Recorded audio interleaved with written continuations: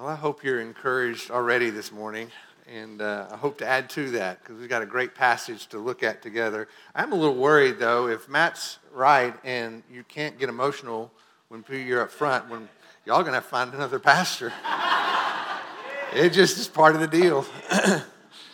I want to share with you one of my most embarrassing moments took place a few years ago when we were at Possum Kingdom Lake, where basically I grew up. Since I was a boy, we've been going out there as a family, so I kind of know the lake like the back of my hand.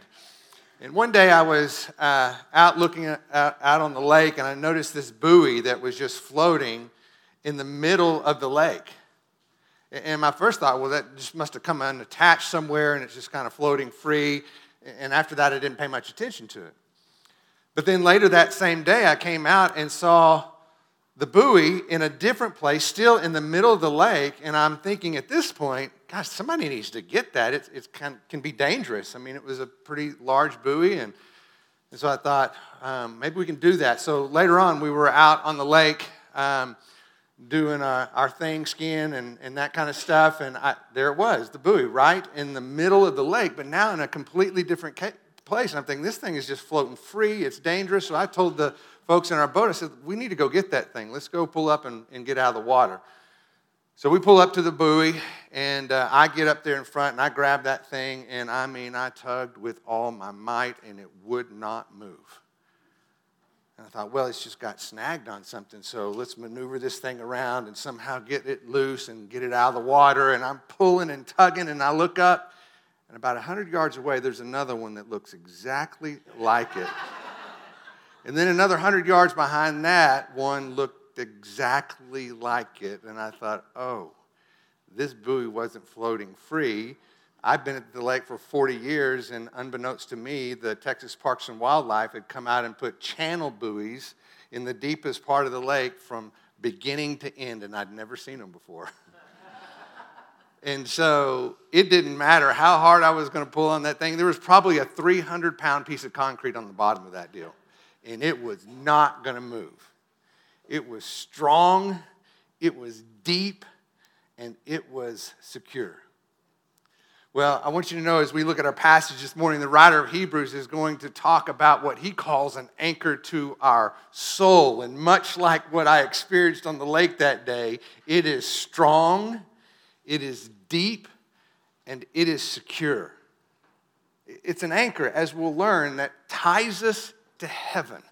It tethers us to the hope that we have in Christ, because ultimately the anchor is Christ. That's how we are held secure. That's what we just sang about. So before we look at that in our passage this morning, let's go to the Lord in prayer. Father, thank you so much for the privilege of being together as a family, and truly how sweet it is. Man, just seeing those kids this morning. Seeing sweet Annabelle. Seeing the seniors last week, as I could remember literally some of for them the day they were born. Father, what a privilege to come to your word and to know that it is living and active and that there's something that's powerfully true and important for each of us individually to hear this morning. What a privilege to sing and exalt your name above all names. Give praise and glory to your goodness. Father, we don't deserve any of this, but in your kindness and your love and your mercy, you have given it all. You're good and you're perfect, and we are grateful. So as we open up your word, open up our hearts and help us to see the truths that you intend to shape our lives with, and we pray this in your name. Amen. All right, if you would, turn to Hebrews chapter 6, and we'll pick up where we left off last. I'd love for you to read along with me if you would like. So I'll begin in verse 9. So Hebrews chapter 6, verse 9. It says, "But, beloved, we are convinced of better things concerning you, and things that accompany salvation, though we are speaking in this way. For God is not unjust, so as to forget your work and the love which you have shown toward his name, and having ministered and in still ministering to the saints. And we desire that each one of you show the same diligence, so as to realize the full assurance of hope until the end, so that you will not be sluggish, but imitators of those who through faith and patience inherit the promises. As I think about this passage, the writer of this letter to the Hebrews is much like our own. It's a diverse audience with all kinds of people with all kinds of faith. Some are true believers. Some, as we talked about last week, are just kind of pretending, just kind of going through the religious motions. Some are maturing in their faith. And there are some who have no faith at all. And so, having just given that warning to us last week about the dangers of playing that religious game by just going through the motions without any meaningful life change, he now invites them to something better. It's what he says in verse 9, "Beloved, we are convinced of better things for you." And I think about things like this whenever I hear that phrase, better things for you. Things like security in the midst of doubt. Faith, hope in the midst of despair. Victory in the place of defeat. Acceptance in the place of condemnation. Those are things, because he says these are the things that accompany your salvation. In other words, it's a package deal. When you have life in Christ, these are the things that come with it. And it says that God is not unjust. He's not withholding any of these things from you. The Scripture tells us you have everything you need for life and godliness. He's withholding nothing from you. There is a reward for faithful obedience. There's a benefit for walking in God's will. We see in verse 10 that the author is pointing to those who are ministering to other people, those who are actively serving, which tells me that their growth was an outcome of their service. They were ministering not to gain assurance. Instead, they had assurance, and therefore they were giving that away. Unlike the apathy of the immature, he is encouraging the diligence of the faithful. As we see in verse 11, he points them to the assurance of their salvation. Their service is flowing out of that assurance. They're not working to gain something. They're working in gratitude for what they've been given. You see the difference? As we talked about last week, when our faith is immature, our heart is insecure. When our faith is immature, our heart is insecure, causing us to turn inward. It makes us more introspective. It makes us worry or doubt about where we stand and if we've done enough and those kinds of things. But those who are growing in their faith, instead of looking inward in doubt, they look outward with hope. They consider the needs of others as more important than their own. They share the hope of Christ with a heartfelt conviction. The author is highlighting examples of faith like this. He says in verse 12, "Don't be sluggish, but be imitators of people like this." People who are actively serving out of a hope-filled assurance. And you know what? We could say the very same thing about what is happening in the life of this church right now. I mean, just look, for example, at the life of Dick and Yvonne Courtney, who faithfully served, literally, not exaggerating here, literally discipling people until days before their death. Those are the kinds of people he's pointing to. Those are the examples that we should be imitating. I see the same thing in Larry and Nancy Brackett, in Mark and Bonnie Hardy, in David and Marianne Lukemeyer, and I could go on and on. And even in our younger generations, people like Claire Bruffy, Meredith Hardy, the Shubialkas, people who have an eternal perspective. Those who are looking for their future hope to dictate their daily decisions. living life with that eternal perspective and holding loosely to the things of this world. And there are so many others that have that same example of faith in our church today. Remember, we talked about this last week, how discipleship is the mark of maturity. How discipleship is a fundamental attribute of the Christian life. As we pour our lives into others, as an overflow of all that Christ has poured into us. And our greatest joy is not ultimately found in what we gain. It's in what we give away. And I feel certain that all of us, at some level, in some way, have experienced that reality. Because when you truly love someone, your greatest joy is their highest good. I mean, let's take Christmas, for example, right?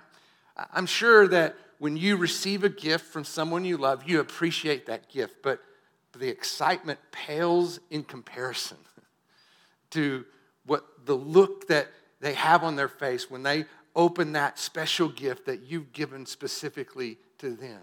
That's your greatest joy. Not what you received, but what you gave away. And it's the very same thing here. Looking outside of ourselves helps strengthen the hope that is within us. Now think about that, because it is contradictory to what we see in the world today. The world will tell you just the opposite, that true happiness is found within. That's a lie. True happiness is found without. It's in giving your life away. It's another upside-down principle of the Bible, and the Bible is full of them. Because the priority for our growth isn't in what we gain, it's in what we give away. Considering the needs of others is more important than our own. Our spiritual maturity is developed through faithful service. Ministering to the needs of others is more important than our own. I think sometimes we look at that wrong because we think about it's all about what I gain, all about what I learn, all about what I consume, that's how I grow and develop. And there's certainly a piece of that. We want to be students of God's Word. We want to be students of our wife's heart. We want to be students of our kids' lives. We want to learn. But ultimately, our growth is taking out of what we learn and giving something to them. In ministering to other people, in loving our wives, in caring for our kids, and caring for one another. That's where our true growth and maturity is gained. Not in what we gain for ourselves, but what we give away to others. Look at how he continues in verse 13. He says, "For when God made the promise to Abraham, since he could swear by no one greater, he swore by himself, saying, I will surely bless you. I will surely multiply you. And so, having patiently waited, he obtained the promise. For men swear by one greater than themselves, and with them an oath given as confirmation is an end of every dispute." So, having highlighted the examples of faith within the context of that body of believers serving in the church, he now turns to the Old Testament example of Abraham. And this was important because the Hebrew Christians reading this letter that was written to them are ultimately the fulfillment of that promise that God made to Abraham. And by looking back at God's faithfulness in the past, they can look forward with hopeful expectation of his faithfulness in the future. So the author takes the reader all the way back to Genesis 12 when God first called Abraham out of Ur of the Chaldeans. In chapter 12 of Genesis, beginning in verse 1, it says, "Now the Lord said to Abram, go forth from your country and from your relatives and from your father's house to the land which I will show you. And I will make you a great nation, and I will bless you and make your name great, so you shall be a blessing. And I will bless those who bless you. And the one who curses you, I will curse. And in you all the families of the earth will be blessed. I didn't notice this until I just read this, but I want you to look back again. And I will, look at what it says. I will bless you and make your name great, and so shall you be a blessing. I am blessing you with the purpose of you being a blessing to other people. This is not primarily for your own good. It's through you to the lives of others around you. Do you see that? God promised Abraham a land that we will soon know from Scripture as the land of Israel. He promises him a seed, which ultimately are his descendants, which, as we also see in Scripture, later are identified as multiplied as the sands of the sea and as the stars of the heaven.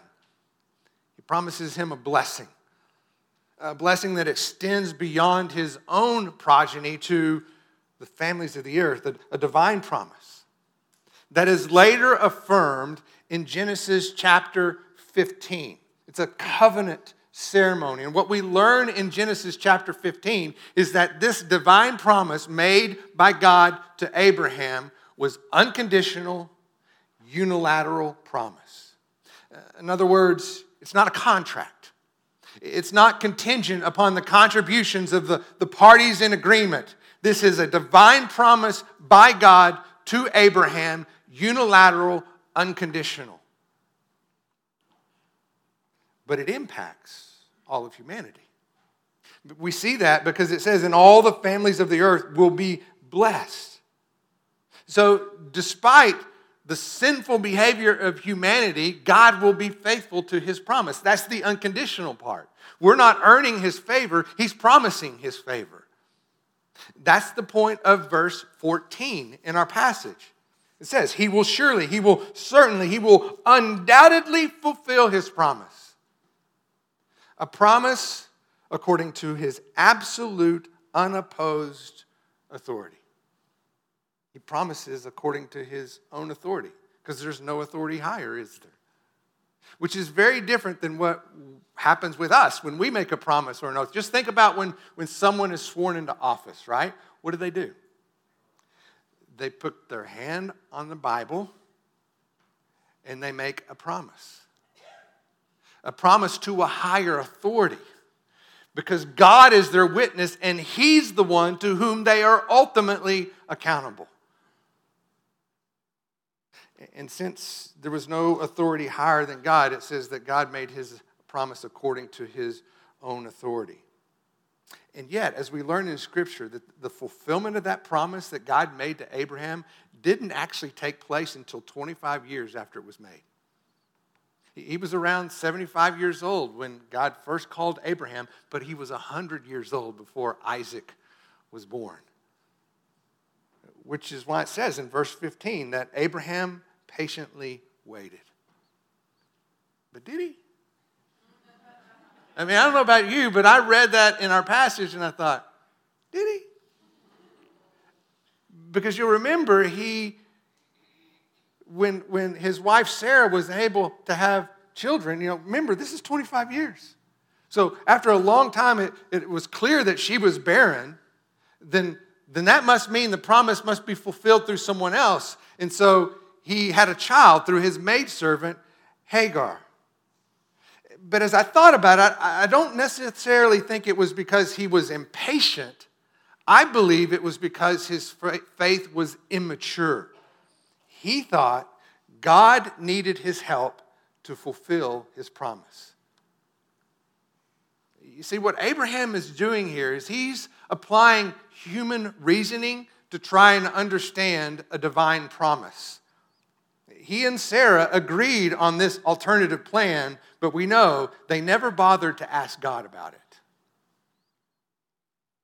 So Abraham's still learning to trust God with all of his heart and not lean on his own understanding. What Abraham didn't understand is that nothing is impossible with God, that he keeps his word, that he fulfills his purpose. And we can see that in time, Abraham did learn to have patience, to trust, not in his own understanding, but in God's perfect timing and in his perfect way. To the point that when God asked Abraham to sacrifice Isaac, his only son, the son of promise, he obeyed him. He did what God asked him to do, even when he didn't understand, because he believed that God would be faithful in ways that were beyond his comprehension. We see that because in Hebrews chapter 11, which we will look at here coming soon, it says, "But by faith Abraham, when he was tested, offered up Isaac. And he who had received the promise was offering up his only begotten son. It was he to whom it was said, 'In Isaac your descendants shall be called.'" That's a promise from God. He considered then that God is able to raise people even from the dead, from which he also received him back as a type. Abraham believed that God would fulfill his promise even if he had to do the impossible. Raising his child from the dead in order to fulfill the promise that he had made. He was convinced that God never fails to fulfill any promise he's ever made. That was his conviction. Look at verse 17. Based on that example, it says in verse 17, "In the same way, God, desiring even more to show to the heirs of the promise the unchangeableness of his purpose, interposed with an oath, so that by two unchangeable things in which it is impossible for God to lie, we have taken refuge. We who have taken refuge would have strong encouragement to take hold of the hope set before us. This hope we have as an anchor of the soul, a hope both sure and steadfast, and one which enters within the veil where Jesus, as a forerunner for us, having become a high priest forever according to the order of Melchizedek." In the same way that God was faithful to his promises to Abraham, the writer of Hebrews wants to understand he is equally as faithful to you and I as heirs of that promise. You see, we're included. We're a part of this. Galatians chapter 3:29 says, "And if you belong to Christ, then you are Abraham's descendants." You're one of the sands of the seashore. You're one of the stars of the heavens, according to his promise. Paul describes it to the Romans as having been grafted into that tree through faith. So like Abraham, we should believe that God is faithful to fulfill what he says he will do. The writer says that faith is based on two unchangeable truths. And if you look closely in our passage, he points to those. It's the unchangeable truth of God's word and the unchangeable truth of God's promise or God's purpose. So the unchangeable truth of God's word, the unchangeable truth of God's purpose, both of which were established from before the world began. We see that in 1 Peter 1:18. It says, "Knowing that you were not redeemed with perishable things like silver or gold from your futile way of life, inherited from your forefathers because of the presence of sin, but with precious blood, as of a lamb, unblemished and spotless, the blood of Christ. For he was foreknown before the foundation of the world, but has appeared in these last times for the sake of you who through him are believers in God, who raised him from the dead and gave him glory, so that your faith and hope are in God." So before mankind was created, now get this, before mankind was created, God had a plan for mankind. Knowing full well that we would live in selfish, sinful rebellion. And the sacrifice, there would be a sacrifice that would be required of his son for the forgiveness of those sins. God made a promise to bring salvation to the world, a promise that was made before anything was made. God never fails to fulfill any promise he's ever made. He always keeps his word. Because in the perfection of his character, he cannot lie. We see that in Titus chapter 1, verse 2. It says, in the hope of eternal life, which God, who does not lie, promised, here it is again, before the beginning of time. So that's really important because God knew what was going to happen before we could ever earn or deserve what he gives us with unmerited favor and grace. Because all of this was determined before the world began. Isaiah chapter 40, verse 8 says, the grass withers, the flower fades, but the word of our God stands forever. It does not fail. That's why it says in verse 18 to take refuge in God's promises. See, it's important for us to not try to use human understanding to discern or determine what God will do. We believe what Romans 8:28 says, that he works all things for the good of those who love him and who are called according to, there it is, his purpose. One of the unchangeable truths, the unchangeable purpose of God based on the unchangeable truth of God's word. We trust in his infinite wisdom, and we don't lean on our own human understanding. As we see in verse 18, we take hold of the hope that is set before us. A hope, verse 19 describes as an anchor for our soul. And like those buoys held by that anchor on the bottom of the lake, it's not going to move. That hope is deep. It is strong. It is secure. And notice that the anchor is not just some abstract thought that you're supposed to kind of come up with your imagination and just kind of think about what that might be. The hope is a real person. That anchor is Jesus Christ. It says that he's the one, as it says in verse 19, who enters within the veil. Now, the Jewish audience would have known exactly what he was referencing here as they remember what was happening in the times of the tabernacle and the temple. Because behind the veil was the Holy of Holies. The very place where God's presence and his glory was known to dwell. And this is where the high priest, remember we talked about this, on the Day of Atonement would enter into that Holy of Holies one time a year, bringing with him the blood of a sacrifice made on behalf of the sins of all the people. And the author is pointing to that picture that had to be present in their mind, and he's saying, that's what Jesus did for us. He went behind the veil, offering his own blood for the forgiveness of our sins.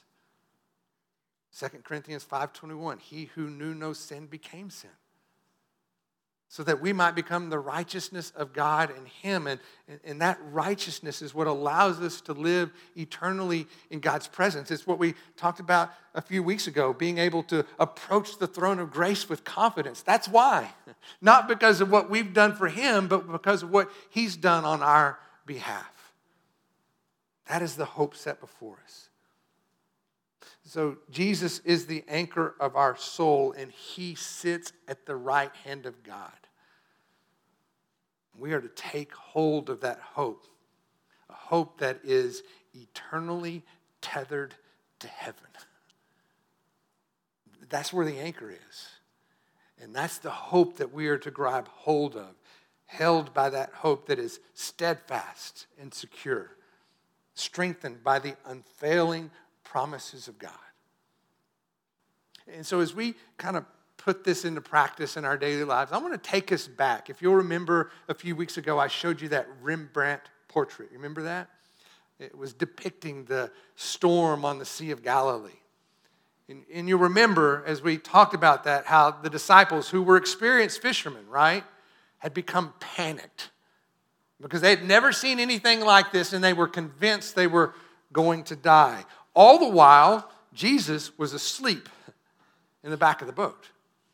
That is, until one of the disciples awoke him, and he said to him, "Don't you care that we're going to die?"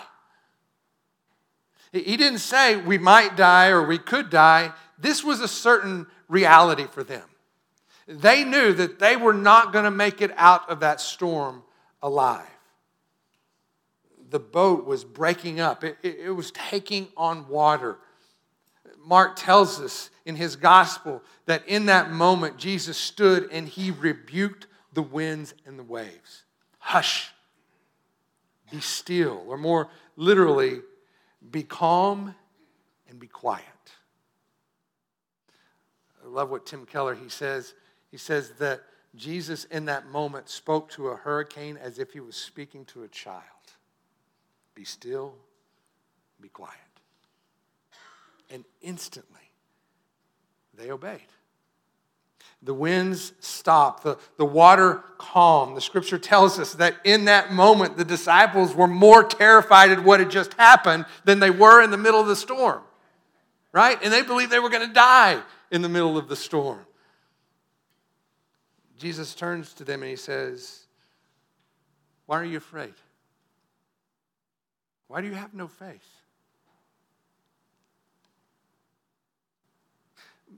But as I think about that, I wonder, faith in what? Faith that eventually the storm will die down and it'll be okay? Faith that no one's going to get hurt, so there's no reason to worry. Is that what he's talking about? I don't think so. I think he wants them to have faith that his word is true and that his purpose will be fulfilled. He told his disciple, let's go to the other side of the sea. He had told his disciples that there was kingdom work to be done and his time had not yet come. Just moments before this event, he had talked to the centurion. You remember this encounter? Where the centurion had a servant who was sick and dying, and he wanted Jesus to heal him. And so Jesus said, well, let me come to your house. And the centurion said, no, you don't need to do that. You see, I'm an authority over lots of people, and I just say the word, and they do what I say, and your authority is much greater than mine. If you just say the word, he will be healed. If he, Jesus, has the authority to heal a dying person by just speaking the word, how much more so can he calm the winds and the waves or anything else he wants to do? Because there is no authority greater than his. But we might look at that scene and think, well, gosh, the disciples were experienced fishermen. Surely they could have done something to help in their situation. Like maybe if they did have an anchor, they could just throw it over and somehow gain stability of the boat. But in reality, that would have only made their situation worse. They didn't need an anchor. They needed Jesus. And they needed to trust that he was faithful to his word, that his purpose would be fulfilled, that he keeps them safe and secure. As we see in Psalm 62:6, that he alone is our rock and salvation. He alone is our stronghold, and in him we will not be shaken. And the same is true for us. And again, not because we can make sense of some of the unimaginable, difficult situations that we find ourselves in. Okay? We've all been in those places. Too dark to see. Too unclear to understand. And if we try to apply our human reasoning to somehow muster up enough to get through it, we're in trouble. Faith is the assurance of things hoped for in the conviction of things not yet seen. We've got to rely on something outside of ourselves. If Jesus is in our boat, if he is present in our life, we have nothing to fear. We don't need to rely on anything else that promises us security. We don't need to rely on the approval from other people, hoping that we can gain some security from that. We don't need to rely on financial security, that our future would be stable. We don't have to rely on any of those things. Not even physical health. In fact, these are anchors that if we rely on them, only make things worse. We, just like the disciples, need to rely on Jesus, looking to him in the storms that we face, finding refuge in his promises, taking hold of the hope that is set before us, and then holding loosely to the things of this world. Let me just say here that sometimes that's as simple as what we see in Scripture when the man says, Lord, would you help me in my unbelief? I believe. I really do. But will you help me in my unbelief? And that may be the only prayer you can muster, and I'm telling you it's enough. Because he hears you and he's with you. Jesus is our sure and steady anchor, and he will never, be removed. He is faithful to his word, and he will fulfill his purpose. And so as we finish up, Brian, you can go ahead and come up with your team as we finish this last song. But as they do, I want to just encourage you to look closely at the words of this song that we chose to close our service with, because the words will mirror the passage that we just looked at together. And so as we sing these words, let me ask you to turn them into your own personal prayer for yourself. And you might even be prayerful for the people around you who need this truth now more than ever. And let me just give you the stanza from this song. It says, Christ, the hope of our salvation, ever faithful, ever true. We will hold fast to the anchor. It shall never be removed. Amen? Let's stand and sing together. Amen. That's good news. And I just want to encourage you that in your dark moments, in your daily life, that is absolutely true for each and every one of us who are in Christ.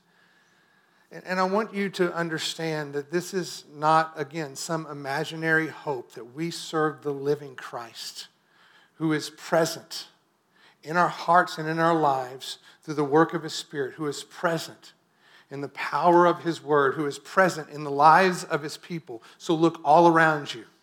You can't miss him. He is visible and evident. He is strong. He is secure. He is our anchor, and he will not be removed. Amen? Go with that hope. Have a great day.